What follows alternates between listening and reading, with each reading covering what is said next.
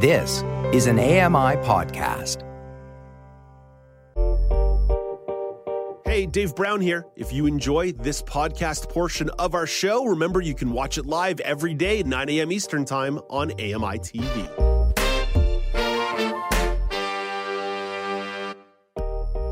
Good morning. It's Wednesday, September the 27th, 2023. Welcome to Now with Dave Brown, coming to you on AMI TV. I'm Dave Brown. Let's hit the horns and go.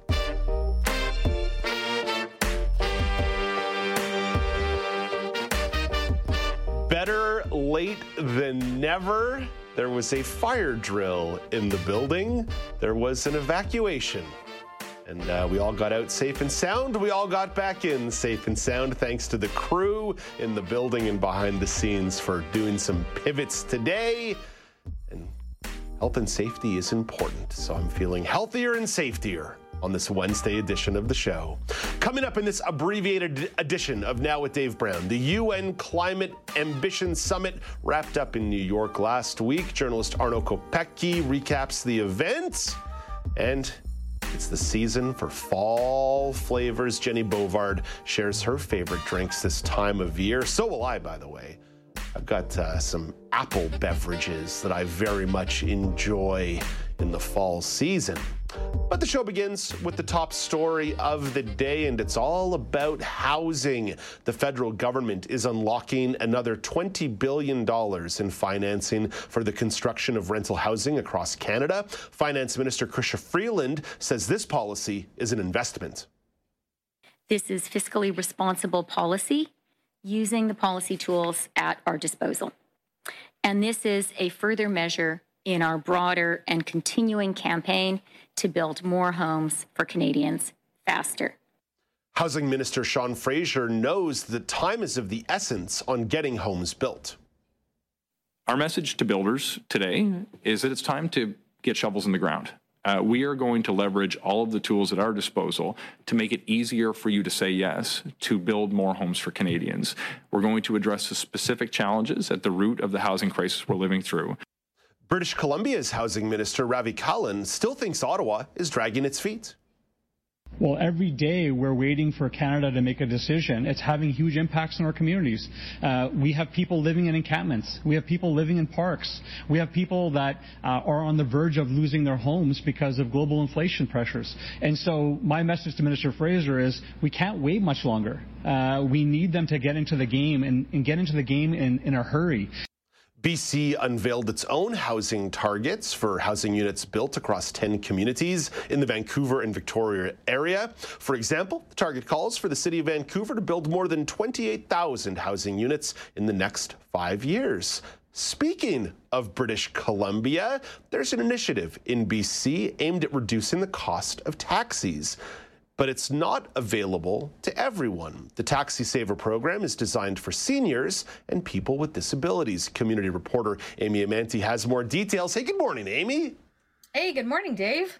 So, Amy, let's talk about this Taxi Saver program. How is the program set up?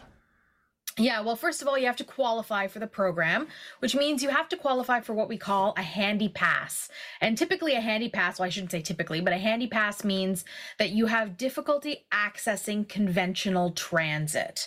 So that is for folks with disabilities and seniors. And when I say seniors, these are typically seniors that have some kind of disability as well. So if you can't access your traditional conventional bus or C-bus or SkyTrain or rail system, and you need sort of a paratransit, so a handy DART, you get a handy pass. And if you qualify for a handy pass, you can qualify for a Taxi Saver program, which is essentially a coupon system for taxis. So the Taxi Saver is a voucher, and so you can purchase a taxi voucher booklet at a 50% discount. And so you pay for your taxi fare with a coupon. So when you say 50%, that's 50% of whatever the total is on the ride, correct? Exactly. So for example, you would purchase a book, and I believe the value of the book is $80. So I buy a book for $80. There's $80 worth of coupons in there. They come in denominations of $1, $2, and $5. So if I go into a taxi and my fare is $20, the coupons, because I pay half the value for the book up front, right? The coupons actually are I pay 50% less the value. Okay. So I actually paid $20 worth of coupons, but I paid 50% discount on the book. Right, on the front end. Okay, That's right. I get it. What's some of the fine prints here? What are some of the rules that are maybe need to know? Yeah, so some of the rules that you need to know are that they're not convertible to cash. So if you're going to use them in a taxi, for example, if your fare is $5.80, you can give them $6 worth of taxi coupons, but they won't give you any change back, right? And if you don't have correct denomination, so if you give them 2 5s, they're not going to give you $4 back. So you'll lose that money if you don't have correct change. I always just round it up and give them $6 if I can do that, right? Because for me, I'm not going to pull out the change, but some people do that. You can't use them for tip value. So if your fare is $6 and you want to leave them a $10 tip or a $5 tip, you can't use them for tip value. You can't transfer them to another person. So I can't say, hey friend, hey Dave, you're coming to visit me and I'm going to give you my taxi voucher so that you can get home after our visit together. Because on the back of the coupons, you put your handy pass card number on there. Okay. And the taxi driver is supposed to verify my card with my picture on it when I give him my coupons, right? So that he can verify that, yes, I'm Amy with card number XYZ, and those are my coupons, and they go on the back, right?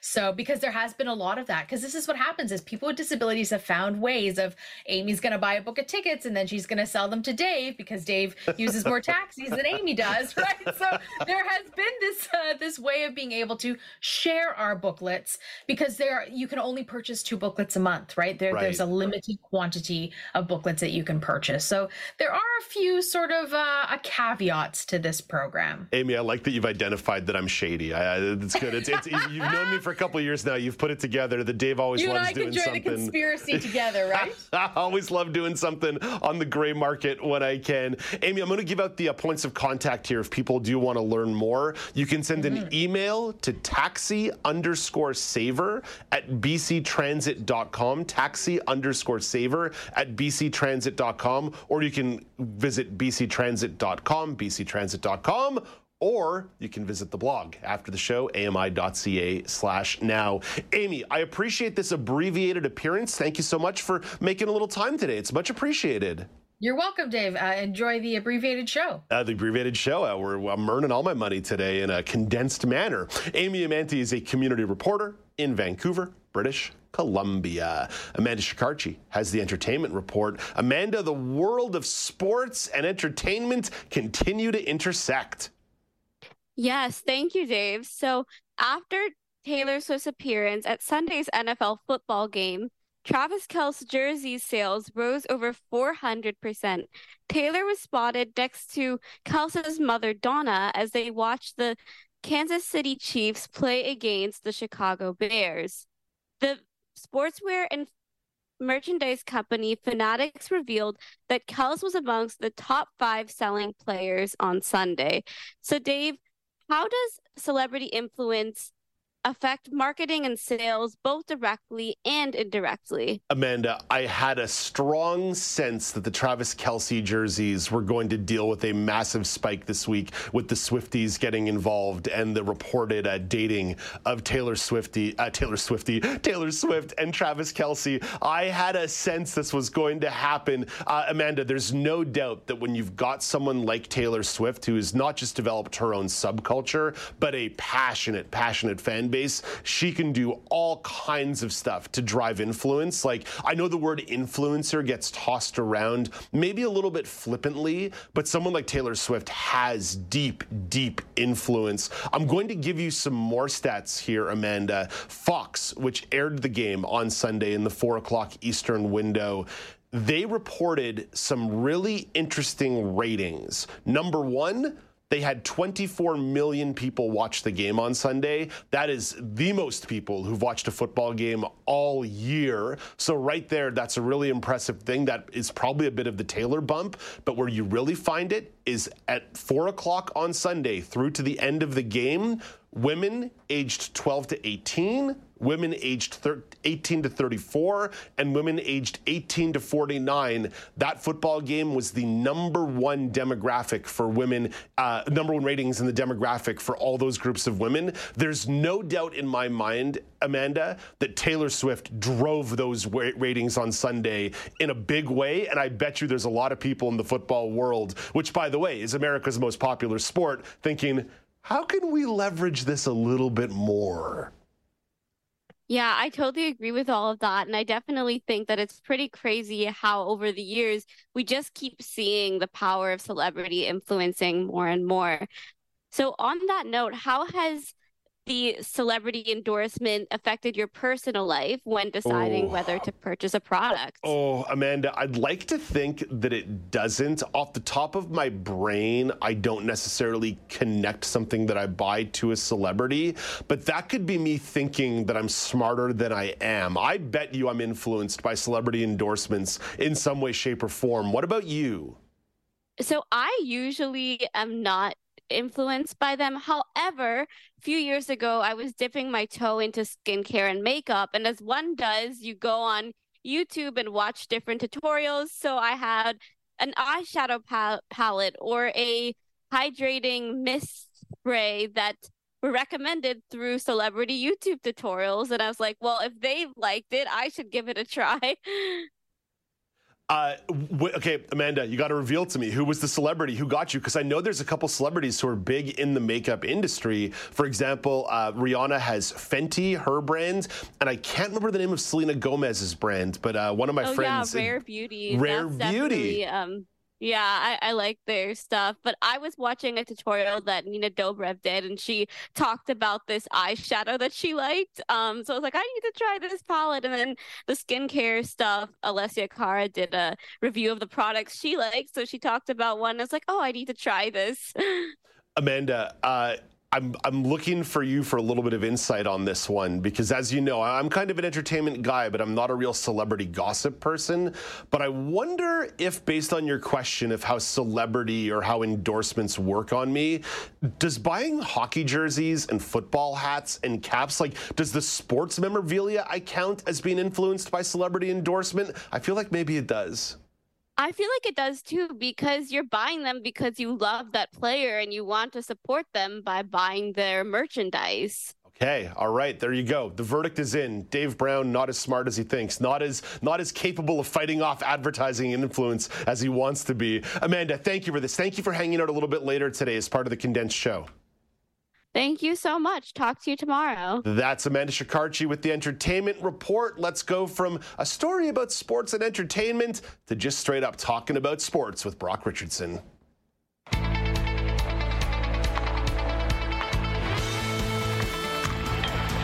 Brock, let's chat about Canadian women's soccer. I've got some clips here because Canada's women's soccer team has qualified for the 2024 Olympics. Canada beat Jamaica 2-1 last night for a 4-1 aggregate victory in their qualifying series. Forward Adriana Leon reflects on the big win.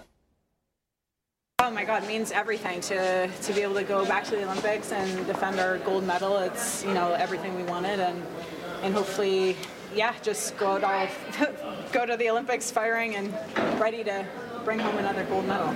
Defender Shalina Shadorski feels qualifying represents a huge bounce back for the squad. Few words that can describe just everything the team has been through, the ups and downs of, results of the World Cup, but I think the resilience everyone showed and just the team spirit to come back in a tough game tonight. Head coach Bev Priestman expressed a lot of love for her team. I've been on a journey now with a group of players who've had the ultimate high, probably had the ultimate low, and then I've seen them come out swinging. And I think as a coach, I said to them before that, you might play good football, you might not, but the bit that inspires me about the group is character, fight, hard work, working for the person next to you. Brock, you and I had a pretty sour taste in our mouth the morning Canada got knocked out by Australia in the Women's World Cup.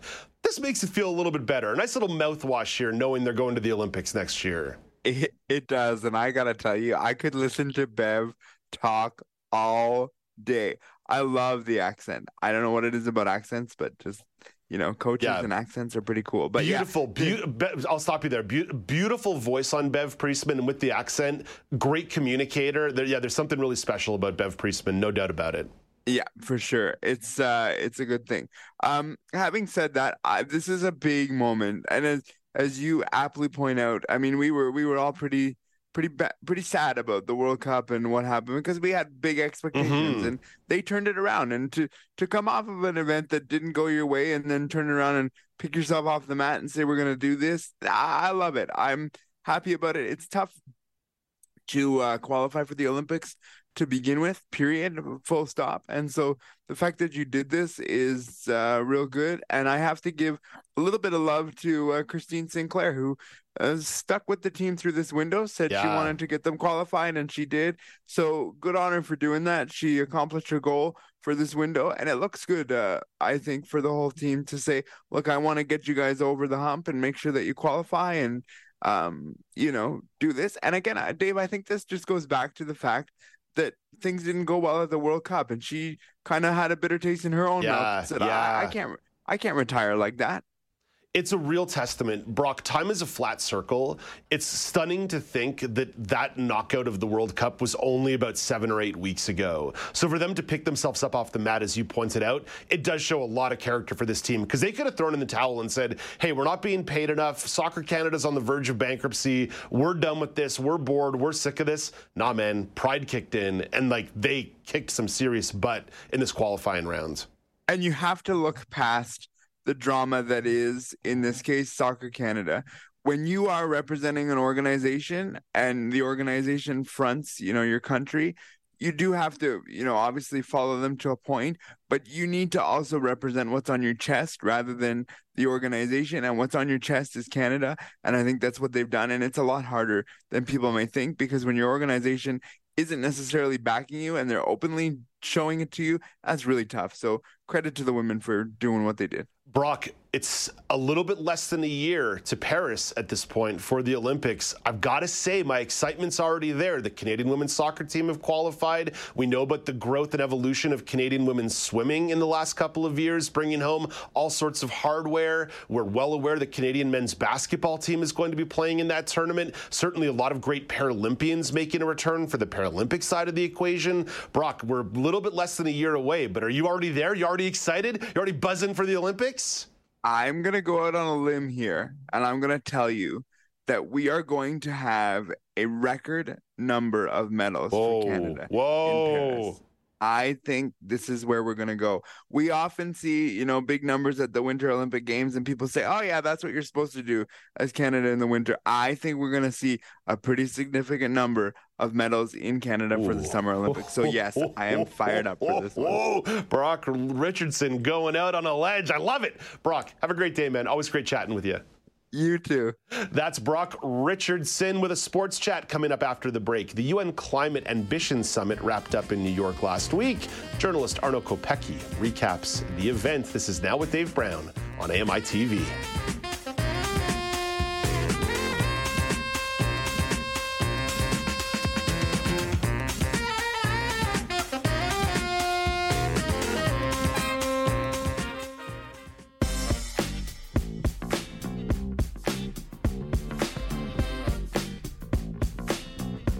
Welcome back. It's Now with Dave Brown on AMI TV. There's always a lot happening around the climate change file. The United Nations held the Climate Ambition Summit last week. There were also protests all over the world. Journalist Arno Kopecky was at the protest in Vancouver. Hello, Arno. Hello, Dave Brown. Arno, I'm always interested in talking about these protests. What was the vibe like at the Vancouver protest? It was a really good vibe. It was joyous. I myself have an ambivalent relationship to activism and protests, and have tended to just sort of cover them as a journalist and be a part. And this time, though, I was like, you know what? screw that. I'm just going to join the marchers. So I went with my family, my daughter and my wife, and we drew placards. My daughter's 7 years old. Some of her friends were there, and we marched. We filled city blocks. There was 5,000 people and carnival bands and costumes and great signage, really clever, witty stuff. So it was, we were surrounded by like-minded people. It was joyous. Also, there was some righteous anger. Yeah, perfect sign there. Lots of that kind of stuff. So it was nice. It was really good to be a part of that. That's my immediate, in a total vacuum of context, it was nice to be surrounded by thousands of people who are like-minded and share the concern that I have for the climate. I'm just going to reference the sign that you referenced that popped up on screen there, a little described video for folks at home. It was an image of somebody holding a sign that said, "I'm with her," with an arrow that pointed to the earth, as in I'm with her, Mother Earth. Really, really quite clever there. There's no doubt about that one. So, Arno, I remember, first of all, I'm very upset by the passage of time.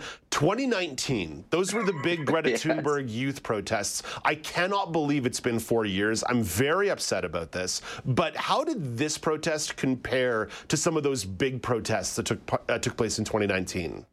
Right. Well, the numbers are sort of distressing all around, not just the passage of time, but the diminution of size of these protests. You're right. 2019 was the last big global protest that happened exactly as this year's was in advance of a UN Climate Ambition Summit.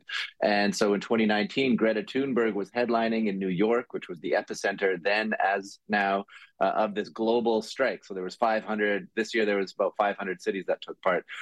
It was much smaller this year than in 2019. In Vancouver, there was 5,000 people who came out. This year, in 2019, there had been 100,000 people, so 1/20th, and we saw a similar, maybe not quite that scale of reduction, but definitely a similar reduction everywhere. New York was about 75,000 people came out this year, compared to 250,000 they estimated in 2019.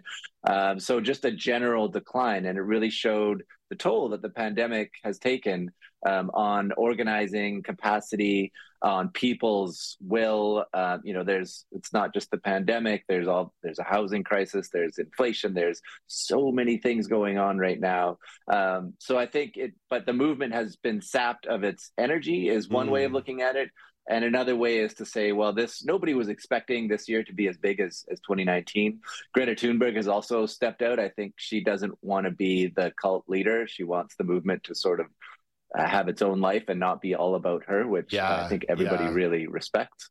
But, you could see the loss of that and the toll of the pandemic. And so I think, the positive spin, and I don't think it's just spin, I think it's real, is that the movement is rebuilding. And this was its first salvo, and they did succeed. I can't think of another cause or movement that can bring protesters out in 500 cities all around the world, and thousands, some of them hundreds. Some cities had massive protests. So it wasn't nothing by any means.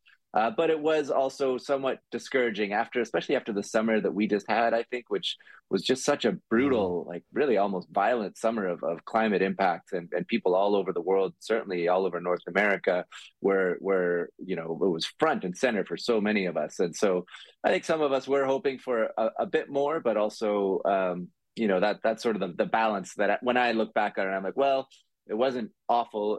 It was actually quite good. It could have been better. Yeah, it's a matter of scale and relativity, right? That maybe the movement might not be as front and center as it was in 2019. I remember the day of the protest in 2019 of the student strikes. I took Ottawa's brand new LRT to head downtown to go observe it and go take part in it. And I thought to myself, look at this beautiful new piece of public transportation and all these young people going down there. And I'm young too, because I'm only 35. I still have a little youth left in me, and now all of a sudden 4 years later it's an LRT that never works, and a movement that has lost a little momentum, right? I don't mean to be diminishing. I don't mean to get in the way of your optimism, but it feels like it's a diminishing sort of optimism. Oh yeah, I mean, the movement has definitely lost its momentum. I think even though I know that the organizers agreed. Nobody really disputes that, and so the question now is, can they get it back? And then always the question is, what impact do these movements even have? What did it have in 2019? What difference do these things make? And so that's something I've been thinking a lot about. Yeah. Let's talk about the UN Climate Ambition Summit itself. What are some of your big takeaways from the event? Well, so the Climate Ambition Summit was embedded within the UN General Assembly meeting that was going on all week, and Antonio Guterres, who is the sort of the climate chief at the UN, I see him as this sort of the shepherd, this border collie who's really constantly trying to get these leaders to sit down and think big and get more aggressive. And so he organized this Climate Ambition Summit. Only 34 countries were invited to take part, and they were specifically selected as the countries who have the biggest goals. Canada made it in there, which surprised some because we are also one of the biggest, expanders. We're the fourth biggest producer of oil and gas, and our production is expanding faster than anybody else except the United States, which was not invited. So the purpose of the meeting was to sort of bring some leaders together, get them to make harder promises and get real in advance of the next big UN climate meeting, which is happening in 2 months in Dubai, COP 28. It is now the 28th of these meetings. We've been doing this for 28 years. If you don't want to count the years, try that. And so, what's the takeaway? Canada was both chastised very publicly for its expanding fossil fuel production, but also Trudeau agreed to commit, and he was sort of pressured to commit on putting a firm cap on emissions, which he's been promising to do for 2 years. And now he said, okay, by the end of this year, we will table legislation to cap emissions in this country. A lot of those leaders actually spoke about fossil fuels and the need to wind down fossil fuels, which is language that has not been part of this process at the UN. If you read the Paris Agreement, the word fossil fuel, those words do not appear anywhere in the Paris Agreement. They just talk about emissions, right? And they skirt around that issue for very real political reasons. And so this year, though, you had a number of presidents from Colombia and Chile and Spain. Colombia is a big oil and gas producer, so it was notable to hear the president of Colombia say, we need to wind down fossil fuel production. And that kind of language was coming up more than it ever has before. Yeah, even going into the summit, the new president of Brazil said, hey, we're going to revisit some of our climate goals as well along deforestation in the Amazon. So again, that shift is clearly existing, sometimes depending on political leanings based on the country. But maybe we'll just put a pin on that thought, because I don't want to talk about politicians. I want to talk about the courts, because there is some really interesting stuff going on the judicial side in climate change. California announced they intend to sue the world's biggest oil manufacturers. They made that announcement during the summit. You've got 6 young people in Europe right now taking countries' governments to court for lack of action. That's also happened in a couple states in the United States as well. But let's focus on the California side of this. What's the breakdown of their case? Yeah, so California is suing the 5 of the biggest oil companies on earth, including Exxon, Shell, Chevron, ConocoPhillips, and one other that is escaping me at the moment. And it is not the first lawsuit of its kind, but by far the biggest. To have a state, California is the 5th biggest economy in the world. They have enormous resources to throw in this court case. I don't mean to denigrate the other court cases that are out there, but if you're Exxon, you're going to be much more afraid of the state of California than you are of 5 high school students. And so California and the governor of California, we don't need to talk about politicians, but it's worth noting that the governor of California, Gavin Newsom, is leading the charge on this. He was speaking at that UN assembly at the Climate Ambition Summit, laying out in very just scathing terms how aggressive they are going to be and that this can move the needle. And the basis of the case is basically that California is suing these companies for having lied and spread disinformation about climate change and the impact of combusting fossil fuels, that their own scientists and their own research has shown for decades what the impacts are going to be of continued fossil fuel consumption. And they buried that knowledge and hid it and actively spread disinformation about it in exactly the same way that tobacco companies did for the link between smoking and cancer. So there's a really direct analogy here. And it was ultimately these huge lawsuits that really brought big tobacco down. And the reason that people, smoke a lot less and that big tobacco is no longer nearly as big as it was these huge lawsuits that found them guilty of those lies. And so now you have the state of California that is suing these huge Exxon, Shell, Chevron, BP. These are massive, massive global companies, and it takes a state like California. You need a jurisdiction of that size with those resources to take them on, and that will open the gates. If they haven't put a number on it, they've said it's going to be a big number, but they're still working out how much they're going to sue for. But that is at the heart of the case, that they're saying you guys have lied about what you knew and when you knew it, and you have actively spread disinformation, and that's fraudulent and that's illegal, and we're suing you for it.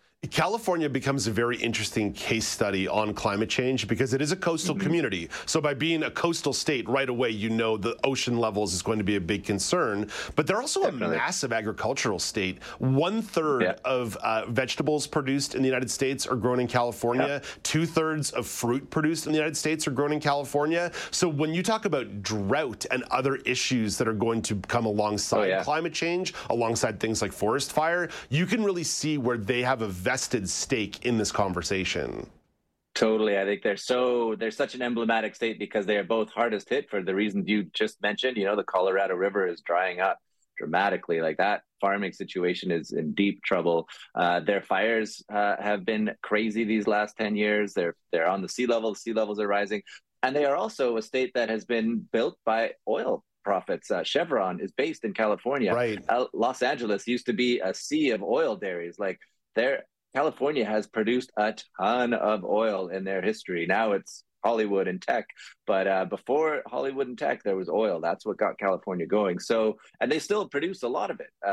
So it's interesting. I think that really speaks volumes. It's I think easier to take a righteous stance against climate change when you don't have any money or history of producing fossil fuels. But when you do, it really sends an even stronger message, one that I hope Canada is listening to. Arno, thank you for this. Your insight on these issues is always so appreciated. Have a great day out there in British Columbia. Awesome. Thanks, Dave. You too. That's Arno Kopecky, a journalist based in BC. Coming up next, let's have a little bit of fun.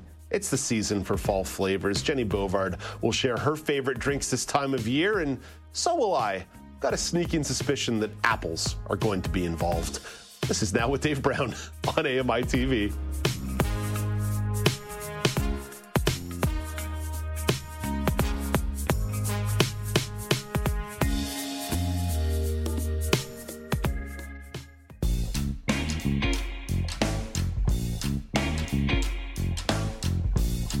Welcome back. It's Now with Dave Brown on AMI TV. There are all sorts of interesting tourist attractions across the country. You may think of natural beauties like Niagara Falls. You also might think of more somber attractions like a war memorial. There's also some odd stuff like the giant apple in Coburn, Ontario. Jenny Bovard has observed an odd attraction, a unique attraction in her neighborhood, or at least something that has a little bit of a strange behavior attached to it. Jenny is the host of the Low Vision Moments podcast. Hey, good morning, Jenny. Good morning, Dave. So, Jenny, what's the tourist attraction in your neck of the woods in Halifax that maybe strikes you as a bit odd? Dave, you might have heard of a little ocean liner called the Titanic. Yes. I would assume probably many of us have. It sank in the Atlantic Ocean in 1912 following a collision with an iceberg, for those who don't know. And in my area of the north end of Halifax, the Fairview Lawn Cemetery is the final resting place for over 100 of the casualties of the Titanic. And that's more grave sites than any other cemetery in the world for Titanic casualties. Now, interesting fact, yes, perhaps, but to me, it doesn't shout tourist attraction. And I find it the strangest thing. But the constant daily stream of tour buses, which, by the way, have not settled down with the end of the summer, there's a constant stream of these tour buses lining the block. Many of them are double-decker buses, and there are hordes of people filling the cemetery.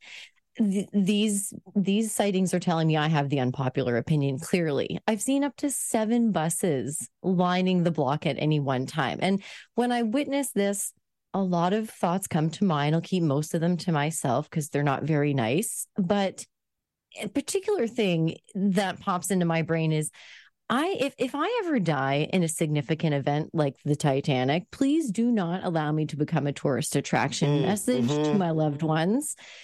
That is what I think about when I see all of these people filling the cemetery. Yeah, Jenny, I think I understand how people might want to visit a more general memorial monument. I know the Vietnam Memorial in Washington, D.C. was a very powerful experience for me, but I feel like going to a cemetery is a little bit much. Where do you think the fascination comes from? Well, I don't have any hard evidence on this, but I would wager the popularity of this cemetery, it probably saw a massive jump thanks to James Cameron and the wildly successful 1997 film also named Titanic. I don't know the history of how popular this was before that happened, but because there's just simply no way that all of those people on those tour buses have a personal connection to someone affected by the Titanic. What you're describing, historical war memorials, these are different to what I feel I'm experiencing. And another interesting fact that I find it interesting, Sir Charles Tupper is buried in this same area and nobody goes to see him. Jenny, forgive my ignorance. Who is that? Oh, he's one of the fathers of Confederation. Oh, well, there it is. See, look at ignorant Dave over here. Look at ignorant Dave. That's going to become a theme of this segment. Jenny, you mentioned you've said to your loved ones, "Don't turn me into a tourist attraction when I pass away." While you and I are talking about death, as I'm trying to grapple with a midlife crisis, you're making me talk about death. Very kind of you.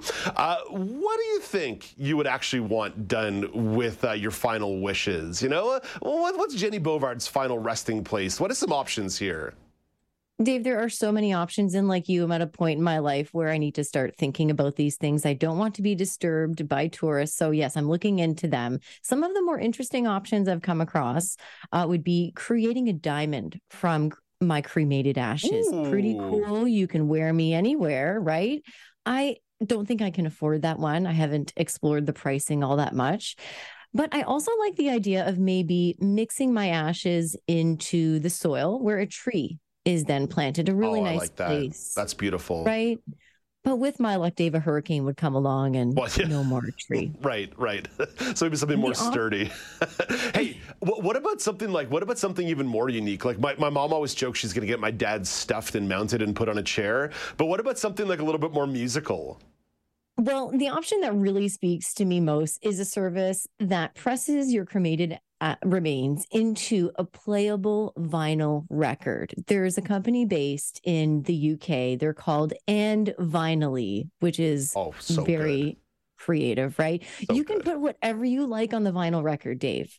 You can put a personal message, perhaps humorous, perhaps haunting. I don't know, your choice. And your loved ones can play back whatever you choose to put on there. It can be a nice selection of songs that you really enjoy, that you share with the people in your life and the people that you expect to go back and listen to that record. So I think that would probably be my choice. Oh my gosh, my ashes can be pressed into a mixtape. For all the mixtape that I gave people for all these years, that could be my final wish. I like that one. That's way better than my idea of being put onto a funeral pyre, pushed into the middle of a lake and set on fire. So, I think that's a little bit more tasteful and nice. Okay, Jenny, enough talk about death. We got to be quick on this one, but let's move into a conversation about beverages for the fall season of the non-alcoholic variety. Play a game of what are you drinking? Jenny, this time of year is a fresh apple season for me. Our director, Anastasia, brought in freshly picked apples the other day that were delicious. And one of the things I love about going to these apple orchards is you get that fresh apple cider that's like maybe a little bit thicker than my typical taste for apple juice. But once a year, I like to chug about a liter of it and feel miserable about myself as it tastes so good. What are you drinking in the fall? Oh, my cheeks are puckering just thinking about apple cider. And apple cider season is upon us. We've got some beautiful stuff here in Nova Scotia in that realm. But my guilty pleasure right now is from Starbucks, good old Starbies. I am loving.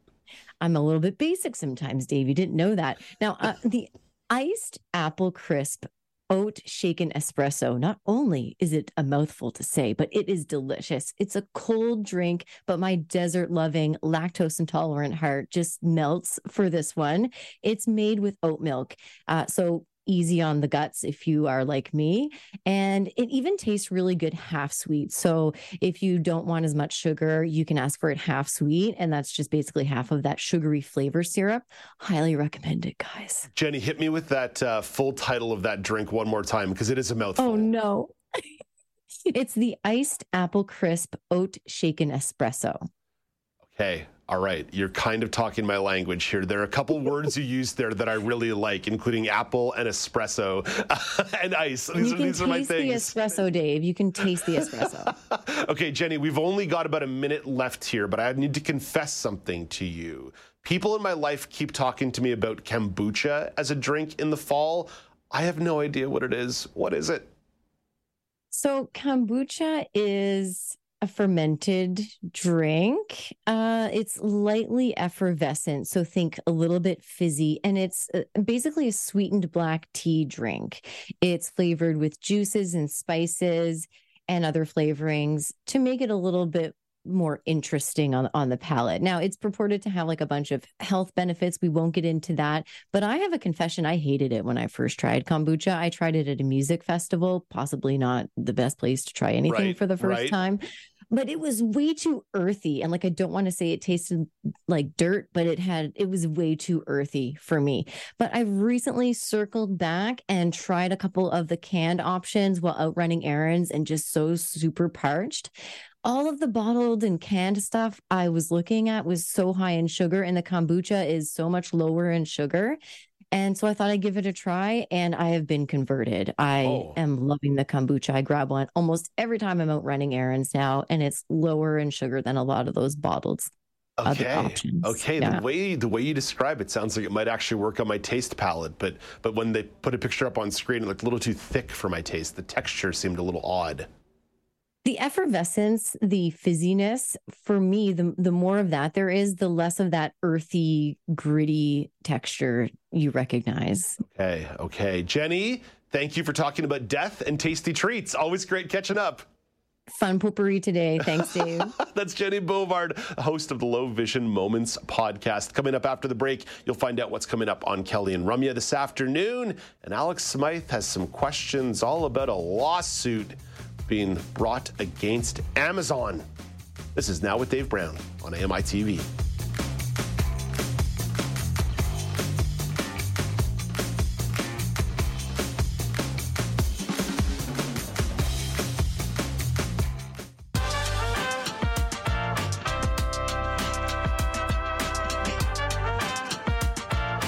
Welcome back. It's Now with Dave Brown on AMI TV. It's been an abbreviated edition of the show due to a fire drill in the shops at Don Mills over here at AMI HQ. It's still been a lot of fun, packing a lot into 1 hour. But if you feel like a 2-hour show is more your speed, well, 2 p.m. Eastern Time today, Kelly and Rumya hit the airwaves on AMI Audio and AMI TV. And Rumya Amuthan has a preview of what's coming up. Hey, good morning, Rumya. Morning, Dave. Yeah, bar any fire drills or other things that may go on, we will have a 2-hour show today. I have put my foot down. I said no more fire drills. We're just going to burn to death if we need to the next time. Do it at 1 p.m. if you must. Please. Okay. All right. So we're talking about the writer's strike. It's tentatively over in Hollywood. We'll see what's going on over there with Corinne Van Dusen on our entertainment report. And CNIB has 2 big events coming up in specifically in Toronto. And so Stephen Ricci, our community reporter, is going to tell us more about that. And Sepsis Awareness Month is September. It's happening in September. So registered nurse Leslie DePoe is bringing up this topic today. Oh, right on. Always a great show, and hopefully you can use all 2 hours to your full advantage. Rumya, thank you for this. Don't go too far, though, because Alex Smythe, you've got a roundtable topic for Nazreen, myself, and Rumya, all about some legal trouble for Amazon, the giant river retailer, as I like to call them on the air. Yeah, Dave. Specifically, right now, their legal trouble is south of the border as the U.S. Federal Trade Commission in 17 states have filed antitrust lawsuits against the company. Lisa Dwyer has the details. The lawsuit also says that Amazon buries listings offered at lower prices on other sites while charging sellers high fees, forcing merchants to raise their prices on the platform as well as on other e-commerce sites in order to keep their products competitive on Amazon. Some estimates show Amazon controls about 40% of the e-commerce market. Amazon says the FTC is wrong on the facts and the law. I'm Lisa Dwyer. So the fact that Amazon is being sued by the FTC, along with 17 states, that is huge in my opinion. And then I wanted to bring this to the round table and find out, do all these lawsuits, all this legal trouble, does it impact your relationship with Amazon at all? Nisreen, let's start with you. It really doesn't, to be honest with you. I feel like I've had a good relationship with Amazon, and I don't think that's going to change anytime soon. I've been very loyal considering, as I mentioned to Dave, I bought 2 things this week and it's only Wednesday. And I still have some things on my cart that I'm like, should I not? But I have an excuse right now. I'm moving into a new place. So I feel like that's a pretty good excuse right now. Yeah, you need toilet brushes. You need toilet brushes and plungers and Drano. Exactly. That's what I'm buying. Exactly. Yeah, sure. Moving on. Alex, it's a tough question, right? Because a lawsuit like this, an antitrust lawsuit, doesn't necessarily move the needle for me. I would argue that some of the criticisms that Amazon faces about labor rights and in relations with their employees might move the needle for me, but it also really hasn't. I think that when you're talking about cases of economic context rather than human rights context, I'm going to be less movable or malleable, because the reality is their service is just so easy to use. Like, it's so easy to use Amazon. Yes, you do have to more actively price check what you're buying on Amazon these days and make the question of, is it worth walking to the retail store to save myself a couple dollars vis-a-vis the convenience of having it shipped to my house, especially if it's something heavy. But that's my long way of saying, Alex, like, I don't know that an antitrust lawsuit is the thing that's going to move me. I would need to see something a little bit more human rights-y. But Ramya, what about you? Yeah, I have no relationship with Amazon, or like a very, very arm's length relationship. So it really doesn't affect me personally. But what you're saying, Dave, about whether or not this hits our awareness, I think it does. Like, regardless of the premise, regardless of whether you think it's, important or not, when stuff like this comes out, the bare bones of it, at least, or just like the bare basics of what's going on, at least puts us in that, oh yeah, this is an actual entity. Like, we're not just hitting buttons. We're not just giving our money away. This is this, giant corporation that so many of us use on such a regular basis.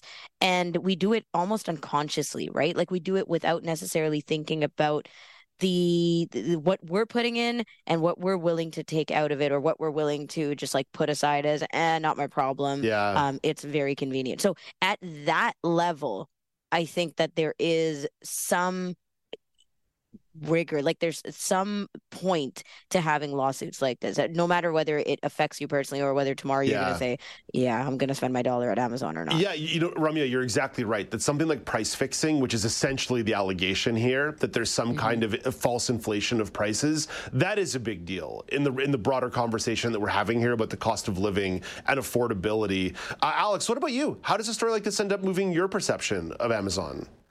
I've started to you always want to be a conscious consumer. You always want to try to do the best you can, but it can be very challenging.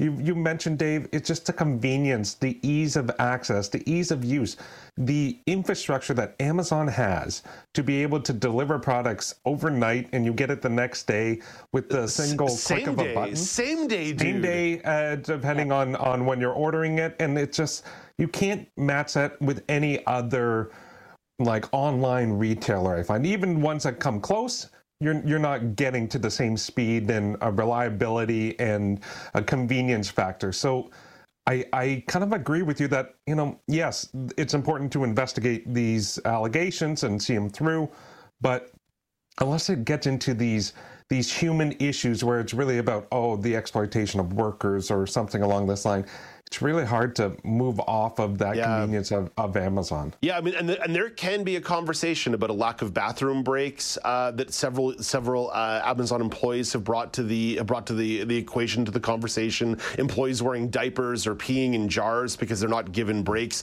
because of the hyper efficiency of the system. And I think that as that conversation evolves, that's one that may influence me a little bit more. But Alex, you hit the word convenient. I hit the word convenient. Nazreen, you didn't say it outright, but I think the word convenient applies as well. Mm-hmm. There's a little bit of a disability conversation to this, as again, for of us who do not drive, sometimes when it comes to getting bigger items, bulkier items, heavier items delivered, there's a real convenience here. And Nazreen, it's tough to find an alternative when you think about efficiency, convenience, and price point. Yeah, you can't find really an equal alternative to Amazon or some online website that, as you guys said, it delivers the same day, the next day, even in 2 days. I'm okay with that. Some things take a couple of weeks for other websites, and that's why I really appreciate Amazon in that sense. For me, I would need to get somebody to drive me. I would need to take like 2 buses to get to the mall. It's just not convenient enough as Amazon. Yeah. So, yeah. Ramya, there's only about a minute on the clock here, but sometimes I do have that inner conflict within myself as a consumer who will use some of these services that, let's just call them a little bit closer to exploitative, but that are convenient. And I'm like, I really wish I could do something better for the laborers in this industry, whether it be some of the food delivery stuff or whether it be things like Amazon. But again, I also can't drive. I can't hop in the car. I can't go make this move. Yep. So this convenience is almost like, I'm just going to put my ethics aside because I need this convenience. Absolutely. And it comes from, honestly, a lot of resentment, right? Like we don't have, or we haven't had, or, there's such a large community of us who feel like we're just put aside all the time. So at least for me, the depth of it is like, okay, I finally have the options. I finally can get everything delivered to my house. I finally know what's on sale, whatever. And I can do this all digitally without having to worry about all the other accommodations I need that will not be provided if I were to walk in and try to do it.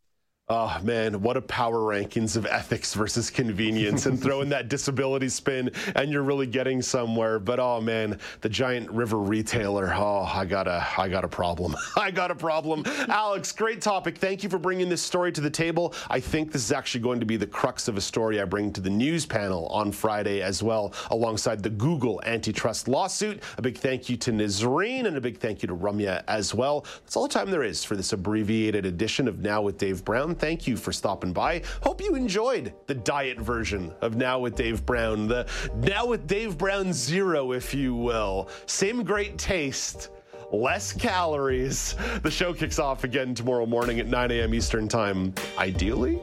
Until then, I'm Dave Brown reminding you to play safe, play fair, but don't forget to have some fun.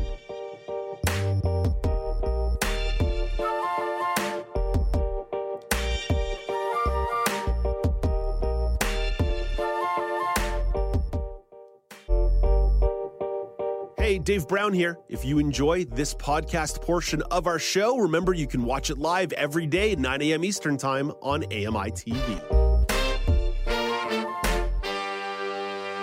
Join us weekly for The Pulse with host Joeita Gupta, who brings us closer to issues impacting the disability community across Canada. Watch The Pulse on YouTube or listen wherever you download your AMI podcasts.